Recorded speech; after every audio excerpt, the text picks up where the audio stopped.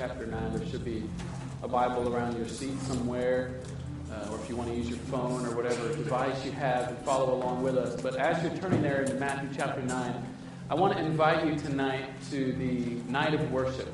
It's going to be a special time.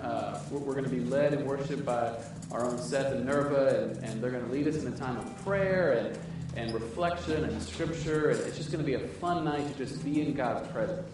You know, sometimes on Sunday mornings you got to rush to the next thing, and if you're serving on a Sunday morning, you get here early, you leave late, you're tired.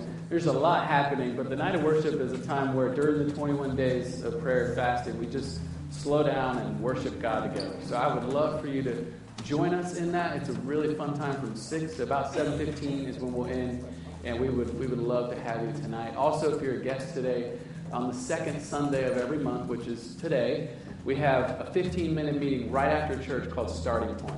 And Starting Point is an opportunity for you to get to know us, meet some of our staff, ask questions if you've never got to ask questions here at Strong Tower. And we would love to just meet you. There's snacks, there's drinks. It'll happen right next to us in the gym if you haven't had a chance to go over there yet. But in the gym, we'll have Starting Point right after church. It's about 15 minutes. We'd love to have you.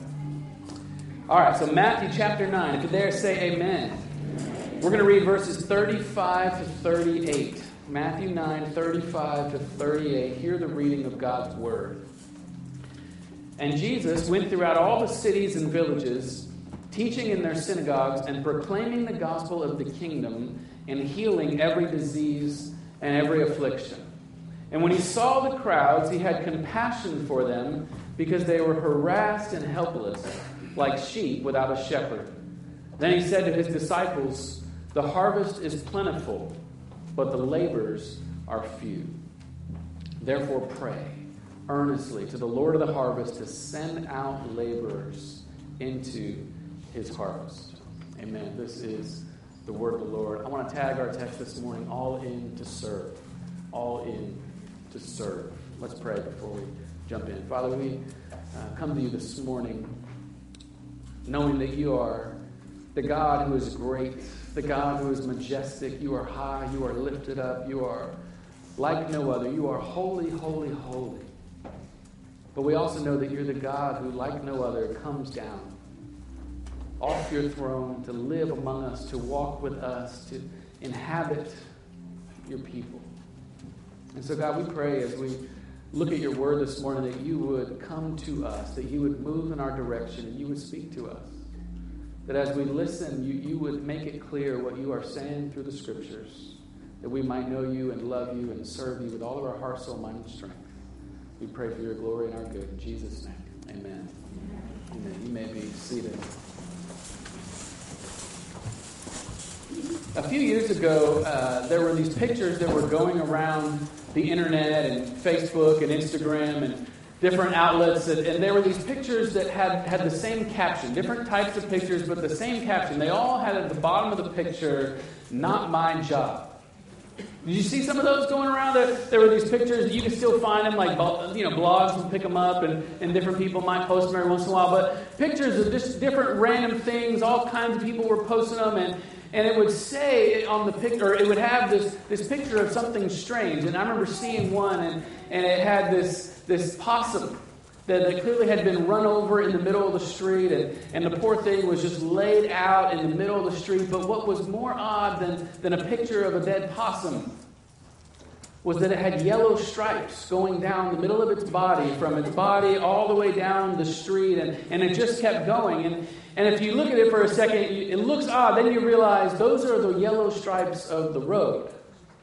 That someone who painted the stripes came along and decided when they got to the dead animal in the middle of the road, it wasn't their job to move it out of the way before they painted the road down the middle.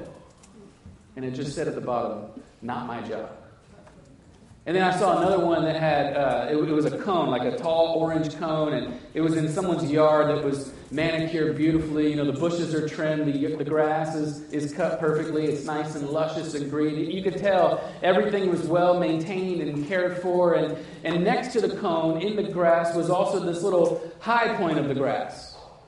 And it was, maybe a foot or two high, and the grass was kind of dead, and it looked kind of shaggy. And it was clear, if you realized what was going on, someone had moved the cone that was over top of that grass.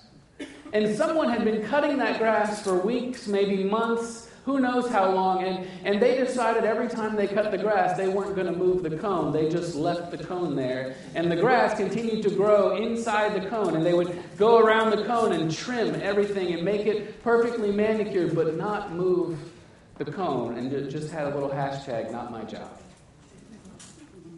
I mean, have you ever done that before? I mean, you kind of laugh, but we've done that, or maybe you've felt that before. You walk into the kitchen and you realize the dishes are piling up. You walk in and the kitchen's a mess after dinner, and you walk in and you just kind of look at it, you analyze the situation, and then you do one of these, right? You turn away and pretend like you never saw it. You never did that. I mean, some of you go to work and you get this email from somebody, that your coworker, and you realize that they're about to do something, that they're going to make a major mistake, and you catch it, but you realize they don't catch it. And you realize you have an opportunity to say something, but we'll just kind of move on to the next thing, and not my job. We've done that kind of stuff before, right? You've done something where you realize this is an opportunity to step in and help out and meet a need, and you kind of, when you see the need, you turn away and you look maybe the other direction, go a different way. Now, of course, not everything is your job. Right? If everything were your job, you would be God. You would be infinite in your abilities. Not everything that you come across is yours to do, but don't get it wrong. You do have a job. Some people take it from not my job to I have no job. I have no purpose. I have nothing to do. And so I'm just going to sit back and receive. And sometimes when we come to this discipleship, this following of Jesus that we've been talking about the last few weeks, there's this reality where we take it from not my job to I have no job. But the reality is that the commitment to love Jesus is also a commitment to labor with Jesus. There's this reality that Jesus has this picture, this vision for discipleship, this vision for your life with Him that includes you serving, you having a job, right? When Jesus talks about Himself and His own job, he says this in Mark chapter 10. He says, "For even the Son of Man came not to be served, but to serve." Right? When Jesus paints the picture of His life, what He's come to do, He's saying, I, as the Son of God in human flesh, did not come so that people would kiss my feet, but that I would come and wash the feet of others. I came to serve. In other words, I came with a job. And if you're going to follow me, the disciple will be like his teacher, his master. Paul picks that up later in the letters to Corinth, and in 1 Corinthians chapter 12, he picks up this imagery of the body. He says to be part of the church is like being part of the human body. That every part of the body has a job. Every part of the body has a purpose, right? The eye has a purpose. The ear has a purpose. The leg has a purpose. I don't know what the appendix is for, but God put it there, and so it has a purpose. I don't know, but every part of the body has a purpose. And so in the same way, Paul is saying, just like Jesus, that if you're going to follow Jesus and you're going to be a part of this body of Jesus, you also have a job. Again, not everything is your job, but something is your job.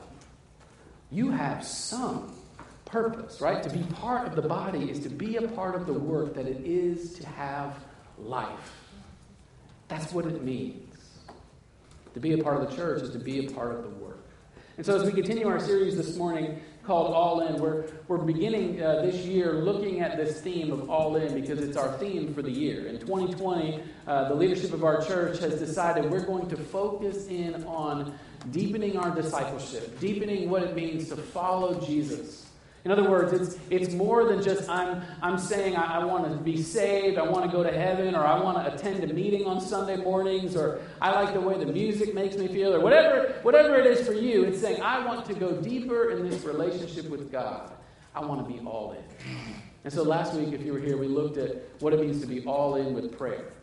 That if you're going to have a deeper relationship with God, it has to begin with prayer. It has to begin with pursuing Him personally, in your own life, for your own self.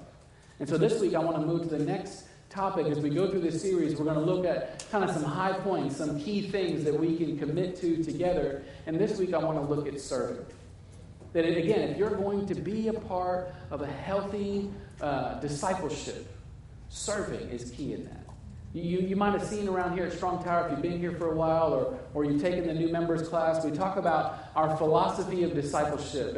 And we talk about three things. It's grow, connect, serve. And we say that to be a healthy follower of Jesus, to have balance in your life, to have wholeness in your life, you need all three. You have to be growing in grace, you have to be connected in community, and you have to serve on mission. And so I want to look at that third one this morning. What does it mean to serve on mission? How do we know what God is calling us to do personally? And so if you're taking notes this morning, I want to begin where Jesus begins, which is looking. So if you're taking notes, the first point is the look. The look. Let's begin at verse 35. And it says this, verse 35. And Jesus went throughout all the cities and villages, teaching in their synagogues and proclaiming the gospel of the kingdom and healing every disease and every affliction. But when he saw the crowds, he had compassion for them because they were harassed and helpless like sheep without a shepherd.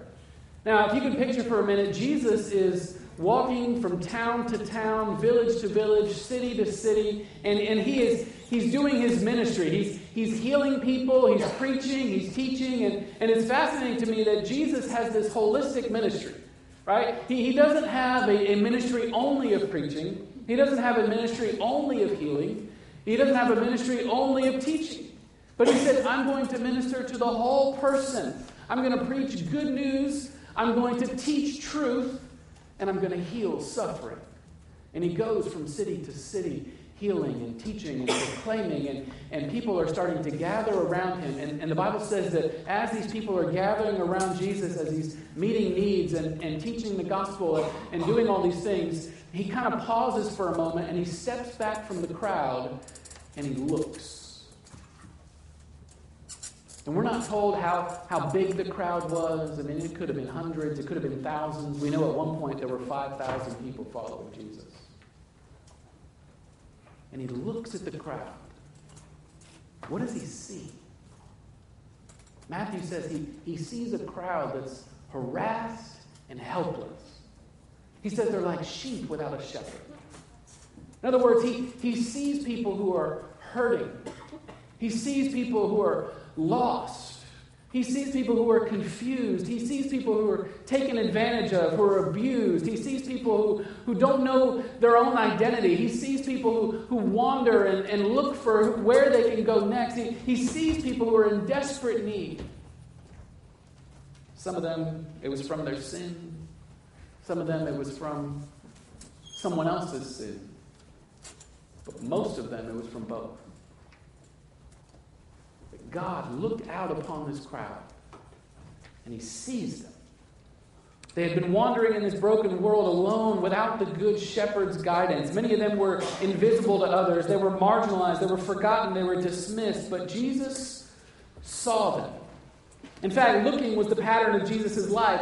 Look at what the overview of Jesus' life shows, that you could see dozens, probably hundreds of times, you see this pattern of Jesus looking and looking and looking. With the widow of Nain, it says when the Lord saw her, he felt compassion for her, Luke 7. With the feeding of the 5,000, when Jesus landed and saw a large crowd, he had compassion on them, Matthew 14. The rich ruler, it says Jesus looked at him and he loved him. Mark chapter 10. With Lazarus, who was dead, it says Jesus saw her, his sister, and he was deeply moved in spirit and troubled. In John 11. And then when Jesus, in the last days of his life, came to Jerusalem, it says, as he approached Jerusalem and saw the city, he wept over it. In Luke 19. Jesus' life was full of looking. looking at people, looking at the people created in the image of God that he loved, that he longed for, and he felt for them. Every time Jesus looked, there was something that he saw, he felt deep within his gut. The word that Matthew uses for the compassion that he felt is this guttural feeling. It's that sickness to your stomach. That Jesus saw these people harassed and helpless, and it moved him. See, that's how love always works. You see, you feel, and you're moved to act. And so serving begins with looking. Serving begins with looking. Maybe you're familiar with Mother Teresa, one of the most famous people in the 20th century. Mother Teresa made headlines from the slums of India. Right? She spent her life helping the people who everyone else forgot about. Everyone else put to the side and said, these people don't matter, we'll just ignore them. And so she went to love the poor, the sick, the lepers, the dying. She came to these people and she would literally walk the streets. Like her and her team, they would spend every day walking the slums of India and Calcutta, and they would walk and they would see these people. The streets were just lined with people who were in need. They had nowhere to go. The hospitals were overflowing. They didn't have the funding. They didn't have the personnel. No one could get the help they needed. And so literally people would just come to the streets and lie out and hope someone could help them. But no one came.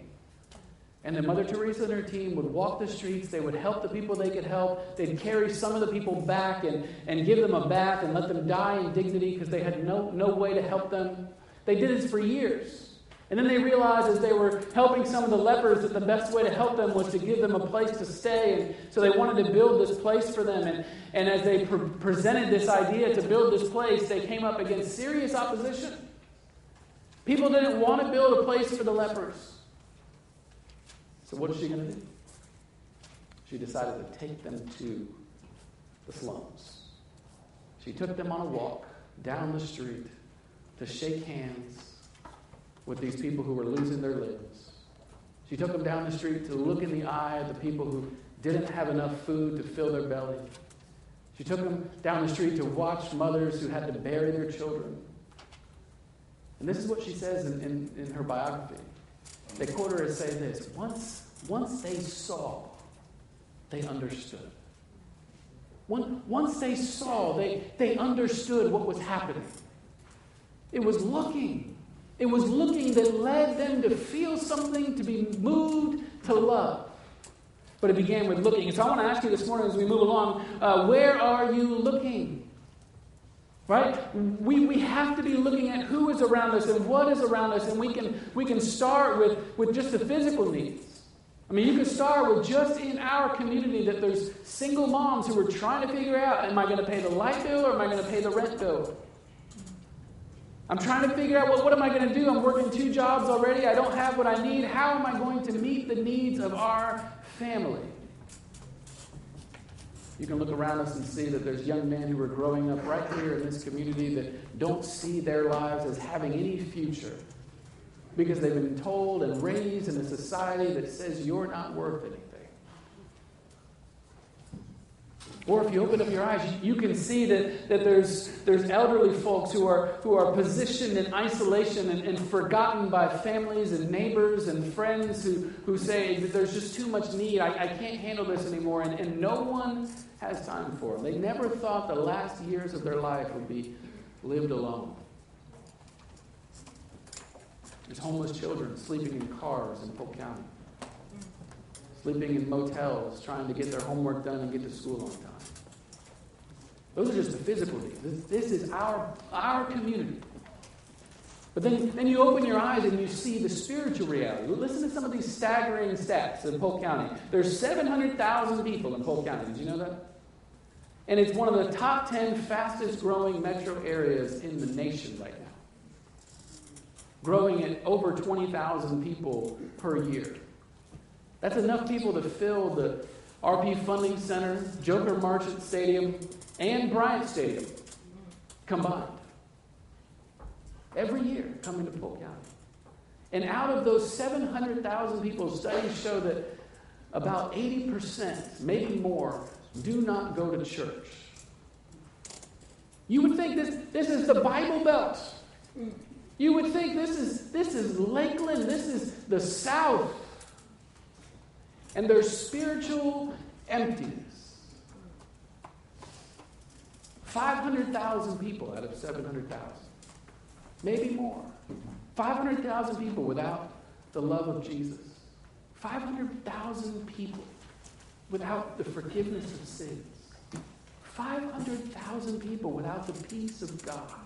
I mean, just let that sit on you for a second.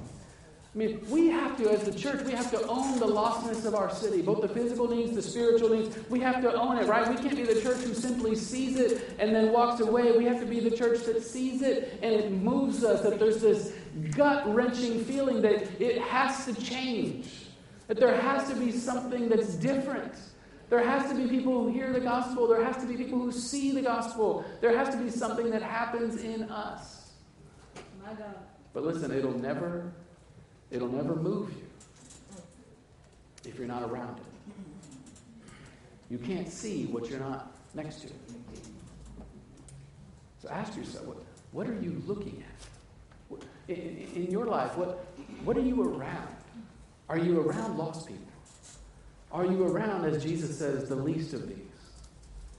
The poor, the hurting, the orphan, the widow? Are you around the sick and the forgotten? Are you around people who bash the faith? Are you around people who have no relationship with Jesus? Who's around your table? Are you seeing the crowds? Because I think when we see the crowds, it'll lead us to see the need for laborers.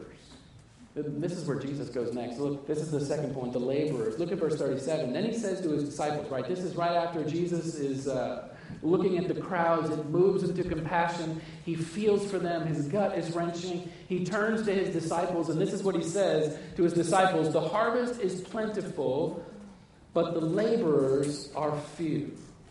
Now, Jesus changes the metaphor from a flock to a field. Right? He goes from talking about sheep to talking about grain and harvest time. And when Jesus sees the crowds, what he's saying is, I see opportunity. I see harvest. I see possibility. I see an abundance. I see these are people in need, and we have the opportunity to help them.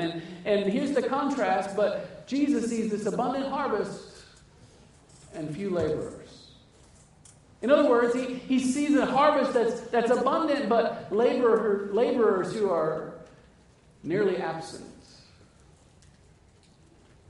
Here's how harvest time would work in their culture. You know, if you're owning a farm, you would come to harvest time, and eventually it would be that time where you would hire out laborers, right? There was so much work to do that for a season of time, you had to hire out people to help you gather in all the harvest. You couldn't do it all on your own. And so they would hire these temporary laborers who would come in and help them get all of the harvest because there was a small window. If you didn't get all the harvest in time, you could possibly lose some or all of your harvest. You could really mess it up. And so Jesus is using this metaphor in a farming community who would immediately have known the consequences of having no laborers.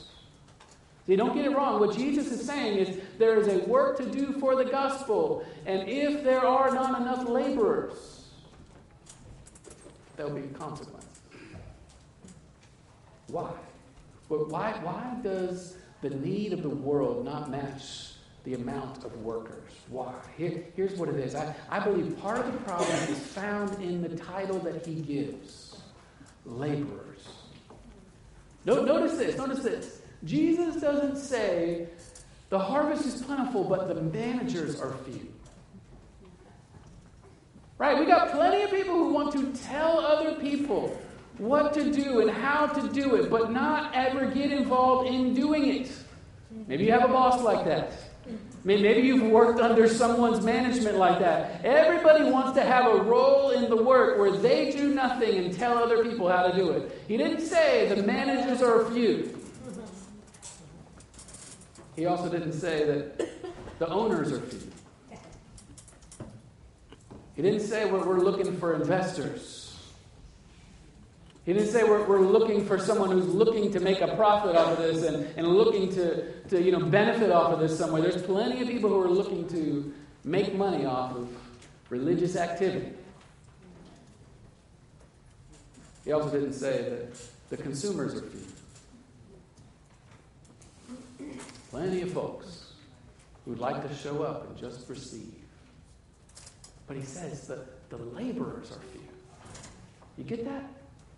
He says this title that in their culture, the laborers were meant to be the menial work.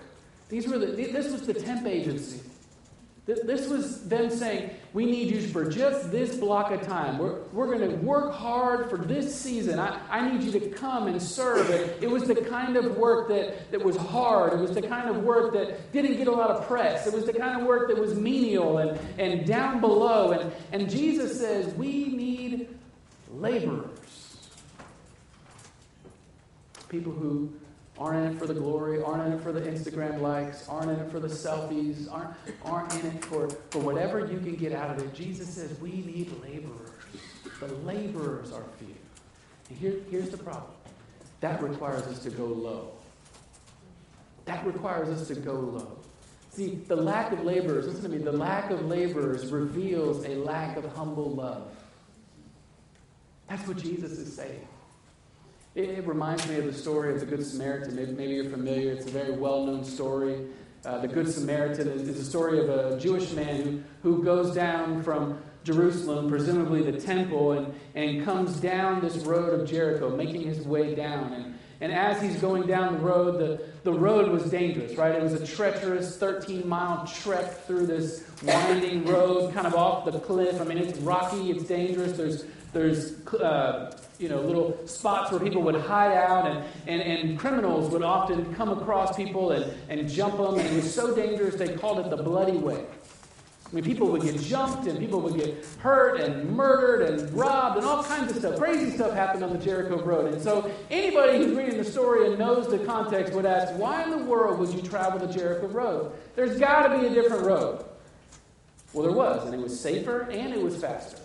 Only problem was it went through Samaria, and they hated the Samaritans. So the Jewish folks would rather go the long, dangerous way around Samaria than go through Samaria.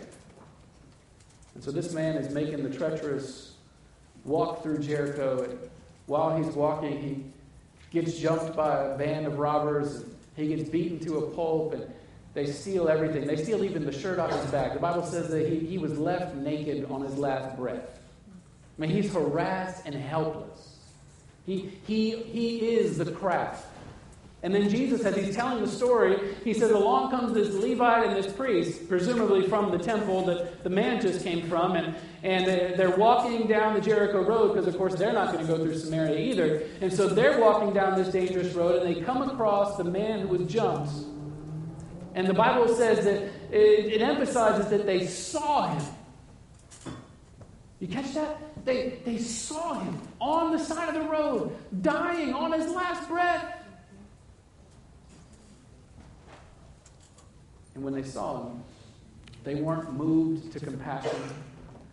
They were moved to go to the other side of the street. And it says they passed by, they walked by on the other side.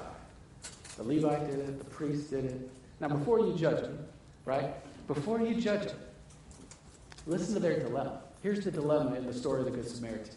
The religious professionals, they were trying to keep the law. And the law said in the Old Testament that if you were in this class of temple workers, you had to keep yourself what they called ceremonially clean, or you could lose your job. And so to be ceremonially clean, you had to not touch any dead bodies. And so they come across this man who looks like he's either dead or on his last breath, and they see an opportunity to lose their job. Because if they touch the body, they'll get in trouble. But the tension in the story is they also read in the Old Testament that you're supposed to take care of those who are in need. And so they're put in this dilemma. What do I do? Do I play it safe? Do I make sure that I keep myself clean? Do I go and help the person? What do I do with what I see? Right? Is the tension in the story. What am I supposed to do? Do I pursue purity or mercy? And they chose self-righteousness over self-denial. In other words, their pride won over their purpose. This is what happens in me. This is what happens in you. This is what happens when we see and we're not moved. There's this lack of humility, this pride that always hinders us from our purpose of love. There's always this inherent risk to love, right? Am I going to look good, or am I going to stay safe, or am I going to go low? Am I going to play it safe or give up myself? Right? And I know that because I hear this because I'm your pastor and I'm your friend, and I hear this from people who are thinking about serving, wanting to get involved in kingdom work, whether that's here or somewhere else or whatever. The constant reflection is this: I don't know if I have what it takes. I don't know if I have the time. I don't know if I have the energy. I don't know if that's me. Right? And what we mean by that, let's be honest, this is an honest place. Let's be honest. What we mean by that is it's going to cost more than I'm willing to give. It's going to be a risk I'm not willing to take. That's what it means. Because whenever we're given the opportunity to love, again, not everything is your job, but if you look all the time, and every time you look and nothing happens, you got to start asking yourself, what am I doing with what I see? Because it's going to risk you something. It's going to cost you something. There's going to be something, right? If you're asked to lead a small group, it's going to risk. Maybe you don't know what you're talking about. And there's going to be some awkward moments. And there's going to be people that get on your last nerve because they're more needy than you thought they would be. And there's going to be opportunities for you to look foolish. Or maybe if you look into serving with Gospel Link or Parker Street Ministries and you have an opportunity to serve and you get in there and you realize, I have no clue how to love people who are different than me, who didn't grow up like I grew up, who look different than me, who experience life different than me. And it's going to cost you something. And you got to ask yourself, are you a laborer or not? Right? Whatever it is, our pride doesn't want to lower ourselves to the title of laborer. Now let me say this. Shame and guilt are terrible motivators. And if you've been in church for a while, there are lots of churches who will shame and guilt you into serving. Right? It works great in the temporary. You feel bad because you heard a sermon and they quoted some scriptures and you're like, yeah, I'll sign on the dotted line, and you sign up for something and you're like, man, that makes me feel so much better. I'm actually doing something. Now I don't feel guilty. But you did it out of guilt. Or you did it out of shame because someone just kept asking you. You didn't want to tell them no. And you just, that's how it works in the church. People are desperate for help. But what happens is if you want to help out of shame and guilt, about a week in, you're grouchy. About a month in, you're ready to quit, but you don't tell anybody. About 6 months in, you hate your leader. About 2 years in, you wonder if you're a Christian. You're like, I'm so full of bitterness. I'm just saying, this is how it works because your motivation is wrong from the beginning. You started serving because you felt bad. Notice, Jesus doesn't feel bad when he sees the need. Jesus is moved with compassion, not shame and guilt. Right? What Jesus is motivated by is this humble love. It's humble love. It's saying, yes, I can serve because I'm not better than serving. I'm not a manager. I'm not an owner. I'm not a lord. I'm a laborer. And I believe, you may not believe this, but I believe every single person in this room has been gifted to serve. Right? If you claim the name of Jesus and the Spirit of God lives in you, you have been gifted. You've been graced with the gift of something to serve the body, to serve the greater community, to be a part of what God is doing in his kingdom. This is the way Peter says it in 1 Peter 4. Each of you should use whatever gift you have received to serve others as faithful stewards of God's grace in its various forms. Did you hear that? He just said, you are gifted. You have some manifestation of the various ways that God puts his grace into his people. And so you may not know what it is. And some of you know what it is. You know I'm gifted in this area, and I know I've seen God use me in this way. You just haven't been using it. for whatever reason, you haven't been serving in the way God has gifted you. Others, man, you don't know. You're kind of new to this thing. Let me tell you, the best way to find out is just to get started. To jump into the field and figure out, I'm good with a hammer, or I'm good with a plow, or I'm good with watching and telling people what to do. No, I'm just kidding. You have to get in the game and find out. And you find out where your passions and where God's calling line up, and where you see what you're good at and what you enjoy and what God has wired you to do. And you find out this is how I can serve the body. I am for this. But you got to see. It has to move you to something. Amen. It has to begin with this humble love that moves us to labor. And so the laborers might be few, but God has put every laborer needed for his kingdom in his church. Everyone. And so I'm praying that God would open our eyes to see that. In fact, that's the last point, is where we turn is to the Lord. All right, the third point is to the Lord. Look at verse 38. Jesus says this after that to the disciples. He says, therefore pray earnestly to the Lord of the harvest to send out laborers into his harvest. Did you catch that? Jesus' conclusion is powerful, right? He doesn't say the thing maybe you thought he would say after the therefore. He doesn't say, the harvest is plentiful, the laborers are few, the need is great, therefore raise money.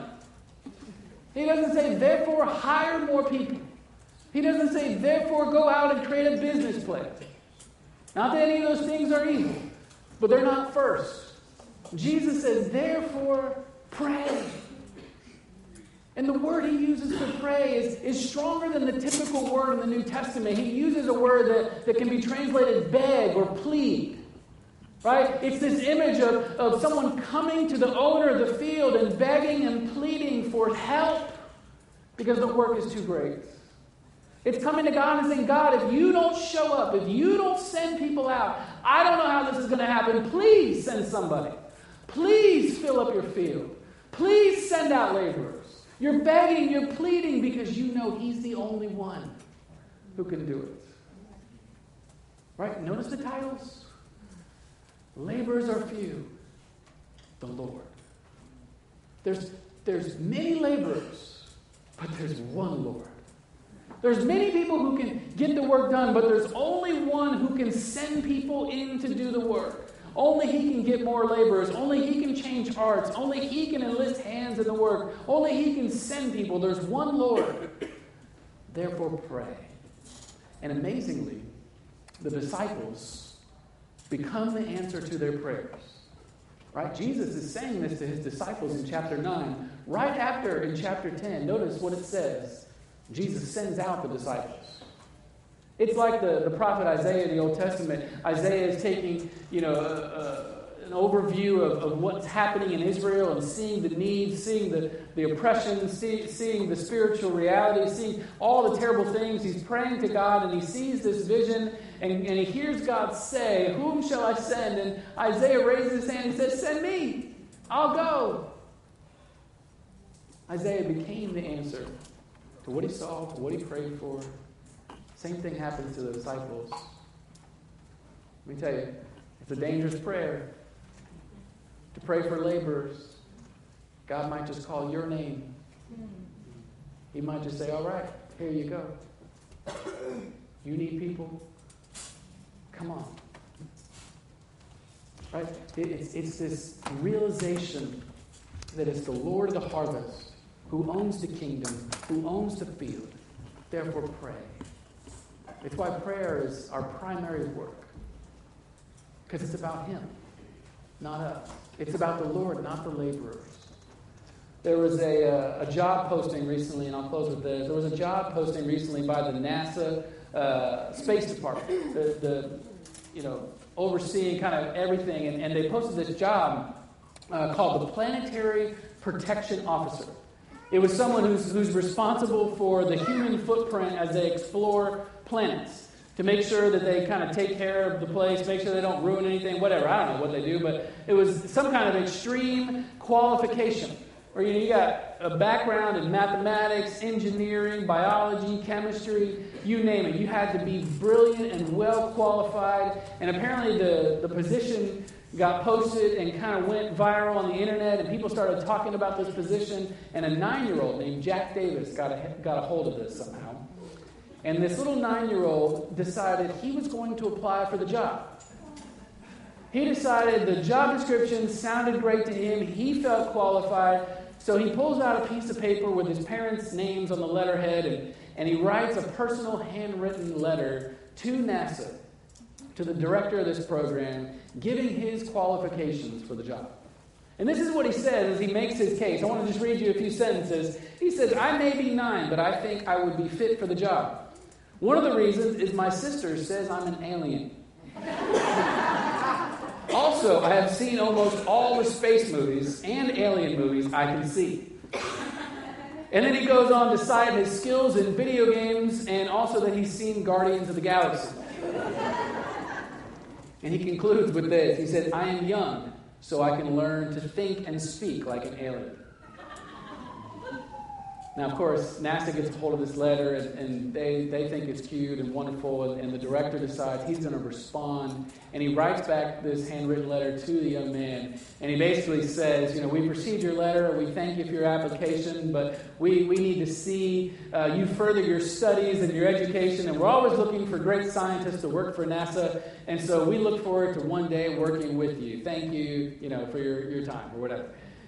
And what it says is, as cute as it was, as wonderful as it is that a little 9-year-old thinks he can be in charge of planetary exploration, he's unqualified.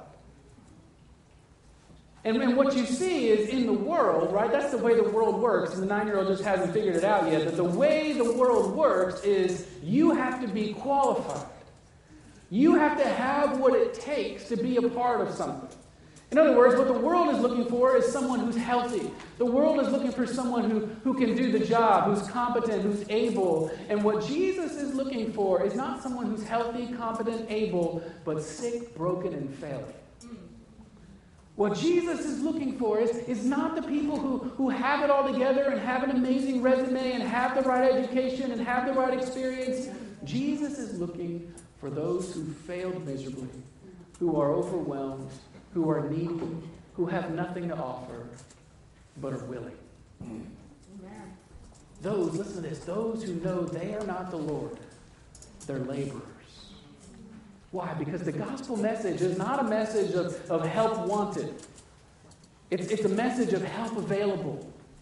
It's a message that says, I am not looking for assistance because I somehow lack what I need to get the work done, right? God doesn't lack anything. He's saying, I'm looking for people that I can work in and through because I love to work through broken people. I love to work through other sheep who can bring in lost sheep. I love to work through people who've been through hell on earth that can help people who've been through hell on earth. I love because this is the gospel. The gospel message is a message that says, I have come to you because I've seen, right? The gospel says there's a God in heaven who saw you in your failures, who saw you in your sin, who saw you in your messed up, darkest days, and he saw you and he felt for you. Thank you, Lord. Deep in his gut, God felt for you. He felt for the hurt you've experienced. He felt for the pain you've been through. He felt for the worry you've endured. He felt for the foolishness you've made of your life. He felt for the failures in your marriage. He felt for all of it. And he said, I'm not just going to feel, but I'm going to be moved to act. And I'm going to come from heaven to earth to come to you. Right? What Jesus says in that verse that I said earlier, he said, the Son of Man came not to be served, but to serve and to give his life as a ransom for many. Right? Jesus came to give his life for his enemies. When Jesus comes on the cross, it's God with arms stretched wide on the cross saying, I am here to serve my enemies. To serve until I give every last breath. To serve until I give everything I have for those who hate me. To give everything I have for those who turned against me. Not because you deserved it, not because you're worthy, because I love. And I love to serve. I love to serve. See, the enduring motive for mission is the love of God in Christ. That's it.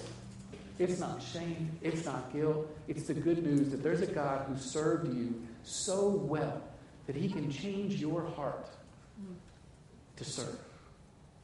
Amen. And he has to do it every day. So I want to ask you, are you all in to serve?